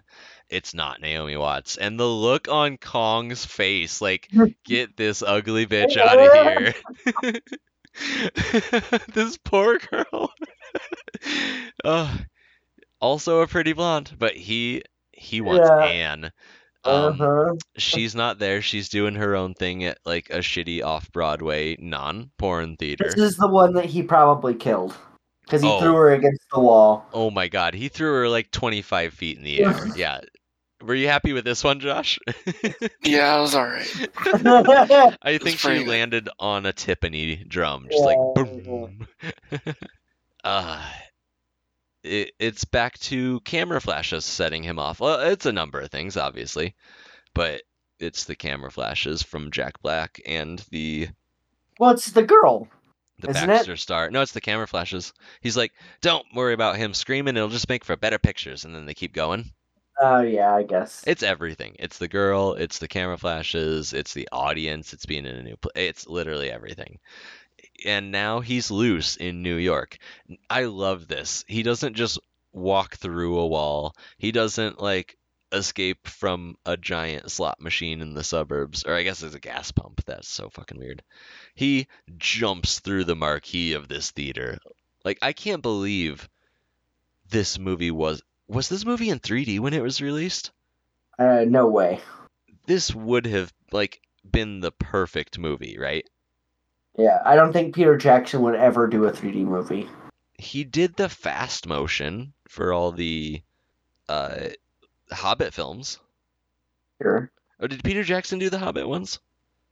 I don't know if he did. I don't think Peter Jackson did the Hobbits. Is that Guillermo del Toro? Maybe he did it. I don't know. Okay. I'll have to look. They did that like 60 frames per second thing. Oh yeah, he did direct them. Yeah. So he's loose in New York City, and for the first time it's winter, which is pretty cool. I imagine it pisses him off even more because he's from the tropics, and now everything's cold. He is just tossing blondes and yellow cars as far as the eye can see. I love it. It is not a good night for either of those. Yeah. He fucks up a trolley and gets really pissed at it, but more than anything, he's mad at Adrian Brody. When he chases him in the theater, that's scary. When Adrian Brody's up in the mezzanine and like the Kong jumps up there and like it's crumbling under him, that's a legit scary scene. Like running away from a giant ape in downtown New York. Brody gets a taxi, leads Kong away from some of the people, but he meets up with Naomi Watts downtown and everything goes quiet. You notice this? They get like a date night. Yeah, this is a weird fucking part of the movie. This is really weird. And they like go on the ice. Well, they meet up and there's no more traffic. There's no one driving around and they're just walking through the streets of New York in the winter. And like 10 seconds before, it was chaos and Yeah. pandemonium and shit was blowing up. And now it's like a date night. Like they're getting cocoa and going ice skating and he's laughing again. He's doing like Weird the belly shift. slides across the ice, and she's slapping her knee and It's doing cute. pratfalls. Fire! Pow! Fire! Pow! And then we get another. Where did all the people go? We get another abrupt shift to now the army's here and they're blowing shit up. Personally, I don't like a lot of things about the 70s one. I like the ape going through the city and him like swimming under the bridge. I think that was a lot of fun. As soon as he finds Naomi Watts and they have like that date and then the army comes, all The bets date are thing off. was so weird. So weird. It was so weird. now It was like a surrealist Yeah. thing that happened in the middle of the what was that can't be what was actually happening. Because it was so quiet, right? There were no people there. It was like 20 days It was later. just it was like everybody just disappeared. It was just the two of them. Yeah. And maybe she had a concussion. I would have loved if he walked on and it was just a guy in Oh my a God. suit in a tuxedo. You see the reels later there's on. an ice skating scene, like full on ice Yeah, racing. that's what I was saying. He does the belly slides across the ice No, and she's laughing. I want a man to come out dressed like an ape in a tuxedo and a skate double for her and then have an entire number. No, see, what I was going to say is that it cuts back to what really happened, and there was lots of people around, and she suffered a concussion, Yeah. and she was having like a whimsical date, like magical moment with this giant monkey, but like just squashing people, like just squashing people, like him doing that belly flop was on to babies. Babies plural. Yeah. And she's just like, teach your baby how to ice skate day. Oh no, there's a giant monkey.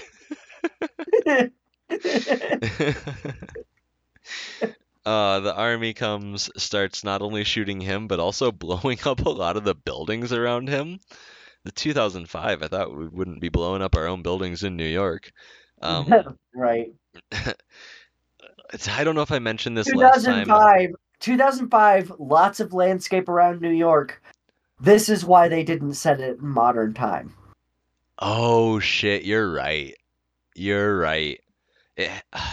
We have to wait another 20 years to get a modern day King Kong. Yeah. Do you think it'll be the future by then, boys? Do you think it'll actually be the future? In 20 years, will we have healthcare and flying cars and dental programs and X-ray vision? No. Or will we just have cyberpunk corpo scum? Yeah.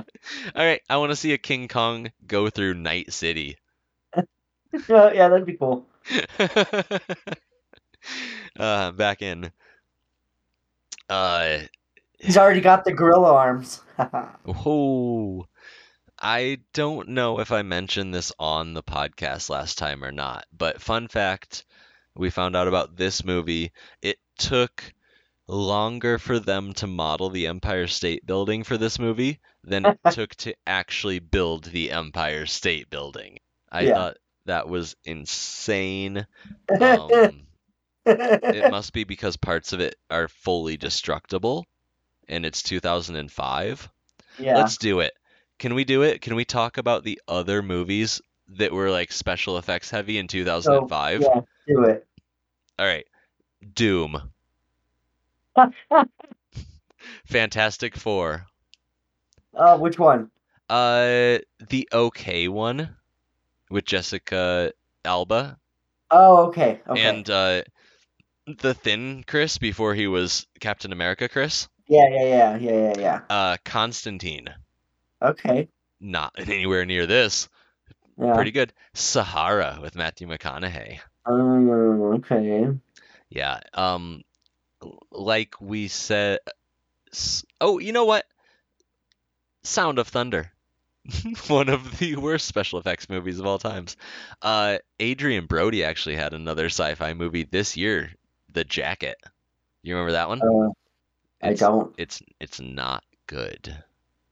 Not surprising. It's not good. It's kind of a poor man's machinist, the Christian Bale one, where he lost all the weight for.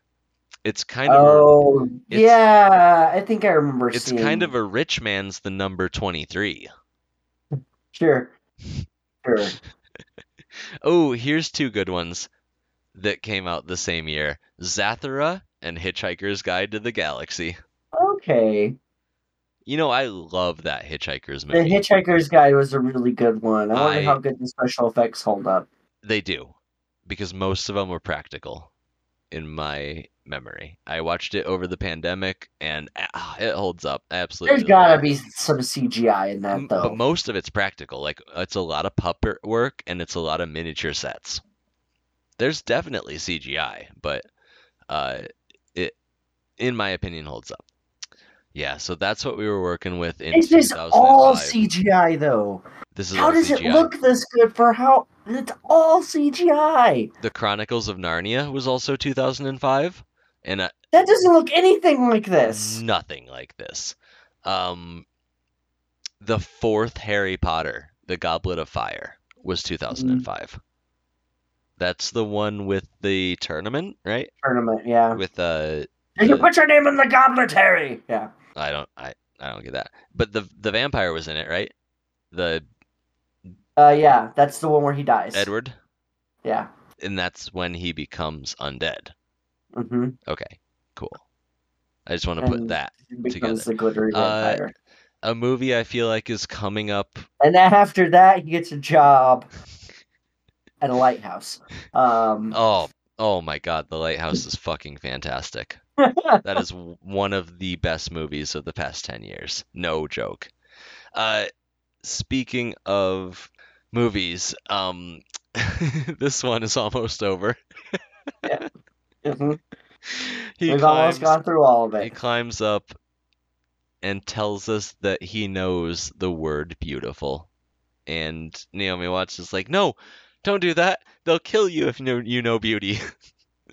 You have to play the monster. Play into their hand. It's not nearly as bloody as the 1970s one, but boy, is it drawn out.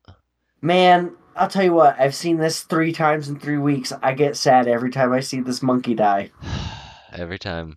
I just think of, and I'll put it in when I edit these, but the Homer Simpson, when him and Bart are watching the Big Monkey Movie marathon, and at the end of it, he just wanted to be free. He just wanted to live. He just wanted to be a big monkey who was a god on his own island, and some dickhead Westerner. He just showed up and took him. Yeah. Yep. It wasn't beauty that killed the beast. It was you, Jack Black. You did this, Jack Black. You did this. You did this. This Kong blood is on your hands. No, it was a woman, I swear. Who threw the final chloroform? Who paid for the trip? Who is the one like, we should catch it? Yeah, who said, let's give up on the movie and become giant monkey smugglers? It's been 3 movies, and I feel like we have to rank them, right? Yeah. Should we do that before recommends? We can tie it in together. Yeah, we'll tie it in together. We'll do recommend and then do your rankings. All right. This is your movie. You go first, Austin. All right. Yes, I recommend this. This is a hell of a time. It's long. I don't usually care for long movies unless they're really good, and I feel like this is really good. This is a blast. It's an adventure. It's self-aware. It's poking fun at the old one while still remaining true to the message of it. Fuck around and find out, basically. It's so fun. It's so fun. The only problems I can think are it like I said, it is a little long. If you're I don't know. The Islanders can come across as a little problematic. I just want to point that Yeah, out. They come across sure. they're the stereotypical cannibal live along the equator Islanders. Yeah, That I it's not good. know that's a trope that he was drawing from, and it's a cartoonish trope, and it's a stereotype, but it's still a stereotype. Like we said, maybe like I know it is described in the lore, it's not described in the movie. So that might be the only problem I have with it. It was because in every other movie, they were humans. Like they saw these outsiders and they were like, "Hey, we're having a private ritual. Can you get the fuck out?" And they didn't, and that's what caused problems. And like, yeah, they saw. Yeah, in the first movie, they were talking with each other. Yeah, There was a man who walked they up and was knew like, "Hey, the can language. you translate?" Yes, and that is hard to say that the first movie From was the like 1930s. the most Yeah. progressive. They're like, oh, they know language and we can communicate with them. There's no excuse, but like we said, maybe they were just high off their ass on drugs. Society had fallen apart. Disease was rampant. Or they just, you can be violent to invading outsiders. That's also not evil. That's just protecting yourself. Uh-huh. But it was portrayed in a very scary sort of xenophobic way.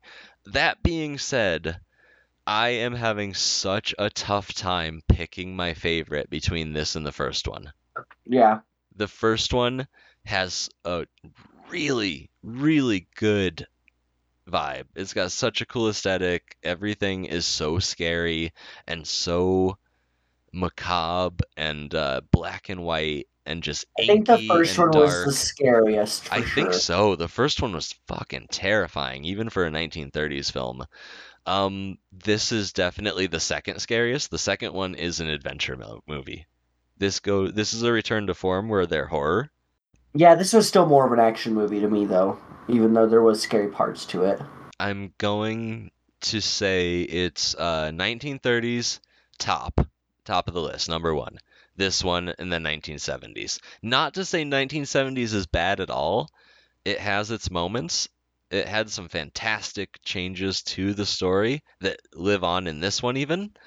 But compared to the creature work of the first one and the pure adrenaline of this one, like shit hits the fan on the island, and it is a ride until you get back to New York, and then it's only a brief reprieve until the monkey gets loose one more time. Like this one is just chock full of adrenaline, even though it's 3 hours long. Yeah, so one is 1933, 2 is 2005 Tonight's, and 3 is 1976. Okay. But rating Kong's Tonight is number 1. And then it's 1933, and then it's 1976. And rating Sacrificial Beauties, no, I won't. The second, and then The second, yeah, let's just say the second. Josh, how would you rank these, and would you recommend tonight's movie? This one 30s, 70s from first to last. Okay. There's not a big jump between them, for the record. They're all pretty blah. I don't like the premise at all. Well, this is the best of them, like by far. Jack Black's fun, like his roles, and all the characters are pretty fun. Mm-hmm. We get to spend time with them, so we actually like feel for them before they get offed. So that was but nothing can save a movie that's 3 hours and 10 minutes. Holy shit! Like, I think the part where it drags the most is the island. Like, it's too Jurassic. There's too many dinosaurs. I'm sorry, I gotta say it. There's too many dinosaurs. The Brontosaurus pileup is a bit too much. There's too many dinosaurs. I agree. Like, we're on to focus on Kong, and we had some fun scenes with Kong. Like, just cut. What they should have done is just cut between funny scenes of Kong palling around each other, and then cut to like one of the crew just getting offed horribly for 2 seconds. Yes. And then the party just gets clipped down, over like 2 minute scenes. A montage of vaudeville and murder. Yeah. Yeah. That would be really fun. Maybe we'll do that in the next one. But yeah, I don't think I would recommend that. I wouldn't recommend any of these Kong movies. There's something not great about all. Oh, they do feel dirty. They are dark movies, and the premise is dark, and it's disguised as a lighthearted And they're adventure. sad. They're sad. It's a sad I just think they're boring. Like, Okay. like I don't think the premise is fun. Like, yeah, also, oh, yeah, sad monkey dies. It's sad, sure. Oh, I forgot to mention he dies in the daytime this time. He does. They do like a day scene, which is kind of neat. Sees the sunrise. Yeah. Like he saw the sunset. That was, yeah. When he was and on the immediately the vultures are on his chest taking pictures, just like the last ones. Right. They're not literally standing on top of him like the first one, though. They do in this one. Oh, they do? There are 2 photographers who jump up on his chest and then are shooed away by the cops. Yeah, it's fucked up. Just again, he would be jelly. Josh, what are your rating of the monkeys? Jelly. You wouldn't see a body. Oh, if he fell from that high, yeah. Yeah. Like as far as like looks or just like personality? No, the one however you want to rate them. I guess I would go just this and then 70s and then 30s just because of technological advancements. Okay. This, like you said, this Kong was by far really good, very well animated. You get a lot of personality out of the scenes he's in. The most lifelike. He's a funny Kong. He has that scene where he gets really pissed and then like a rock falls on his head. Mm-hmm. He's got comedic timing, this Kong. And the 70s one, he destroys the village, right? Or is that the 30s one? 30s one. Okay, the 30s. Maybe the 30s because he gets to destroy the village. This one gets some points off because we had no people getting stomped. Yeah. Yeah. No, there was a guy. Dinosaurs. When he walks off the stage. When Kong walks off the stage, he steps on. They just don't show it, and it was really quick cutaway. Add that half a star back. Half a star back, yeah. Justin, how would you rate these, and would you recommend it? I would recommend it. I've recommended all 3. I think that this is a fun story. All of them are good in their own rights. This one I do really like. For a lot of the reasons we talked about, I think the performances are all really good. I think a lot of it's really well written. This is by and far like I like I said, I felt sad when all of them died, but this is the most emotional attachment I felt to Kong because he didn't look like a silly. He wasn't making silly faces at the camera. Now, this isn't the most emotional attachment the Beauty has had to Kong. That was Jessica Lange. She fell for him hard. Oh yeah, Jessica Lange was in love with Kong. Yes. Naomi Watts. The 70s one was the horniest. Oh yeah. And it was also the most scientific, which I appreciated. Which makes sense for the 70s one to be the horniest. Mm-hmm. 2005, not a very horny time. 2005 was not. There was no horny, sexless. Yeah. Sexless Kong, which I'll take it. Hey, you know what? Yeah, best Kong.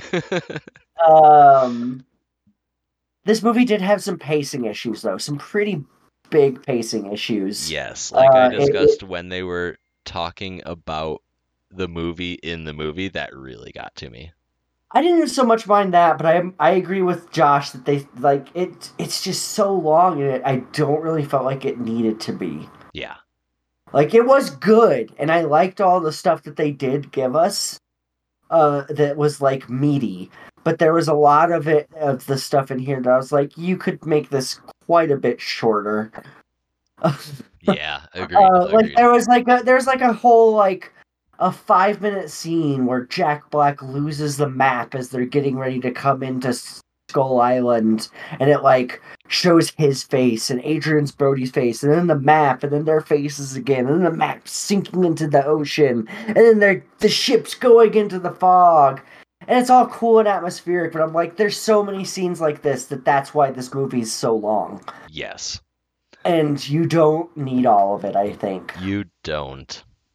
Though I do think that this is a marvelous looking movie.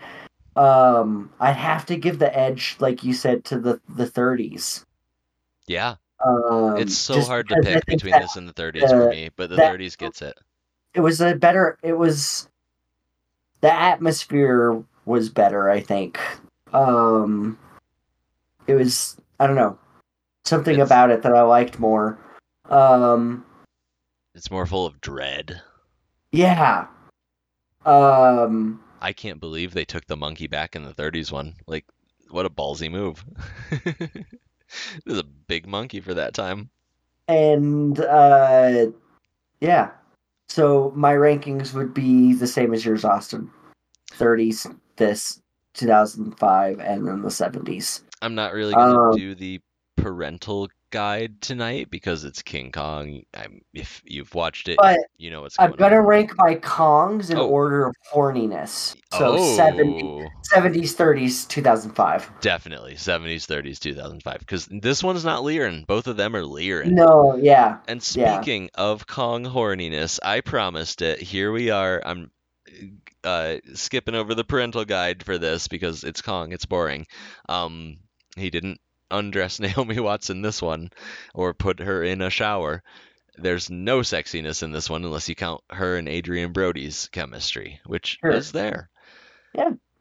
A 5-foot tall gorilla has the smallest penis to body size of any known mammal.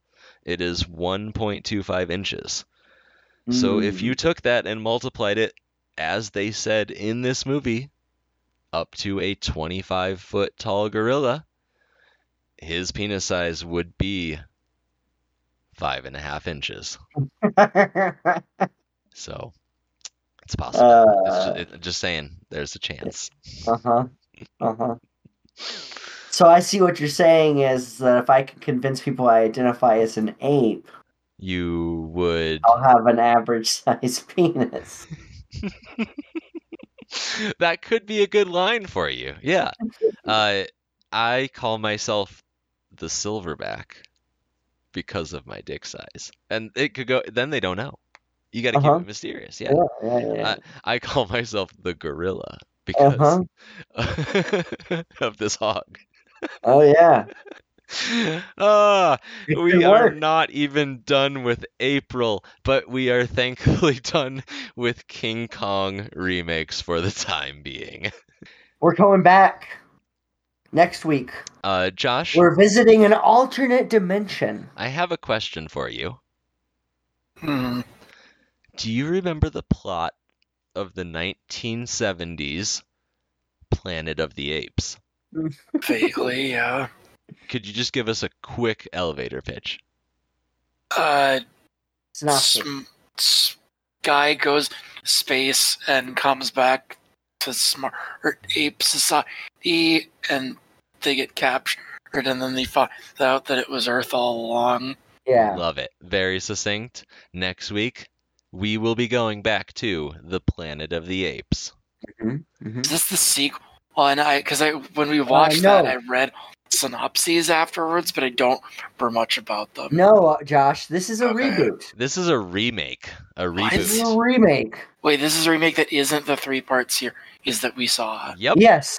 This is a totally standalone remake that no one remembers. What's the year? Directed by Tim Burton. You know Tim Burton, right? Rings a bell. He did Edward Scissorhands, Nightmare Before Christmas. I was about to say Nightmare on Elm Street. No. Tim Burton's Nightmare on Elm Street. He did the Batman movie that we watched with Jack Nicholson as the Joker. This movie came out in 2001, and it is forgotten to time. Oh, must have been bad then. Would you like to know who stars in it? Sure. Would you like to know who plays an astronaut and stars in it? It's Mark Wahlberg. What's up, guys? Don't know what you're talking about. You will. You know Mark Wahlberg. You know Mark Wahlberg. Name. You know Mark Wahlberg. Don't even pretend. I guess we'll see. Have they been in any other movies? Transformers. He's the main guy in Transformers. Okay. You ever seen the other guys? Nope. No, that's a good Have I movie. shown you the other guys? Mm-mm. How about Pain and Gain? He was in what's a movie? He's got to have been on the podcast, right? Mark Wahlberg? We'll find out next week when we cover 2001's Planet of the Apes, and we continue going April here on Have You Seen?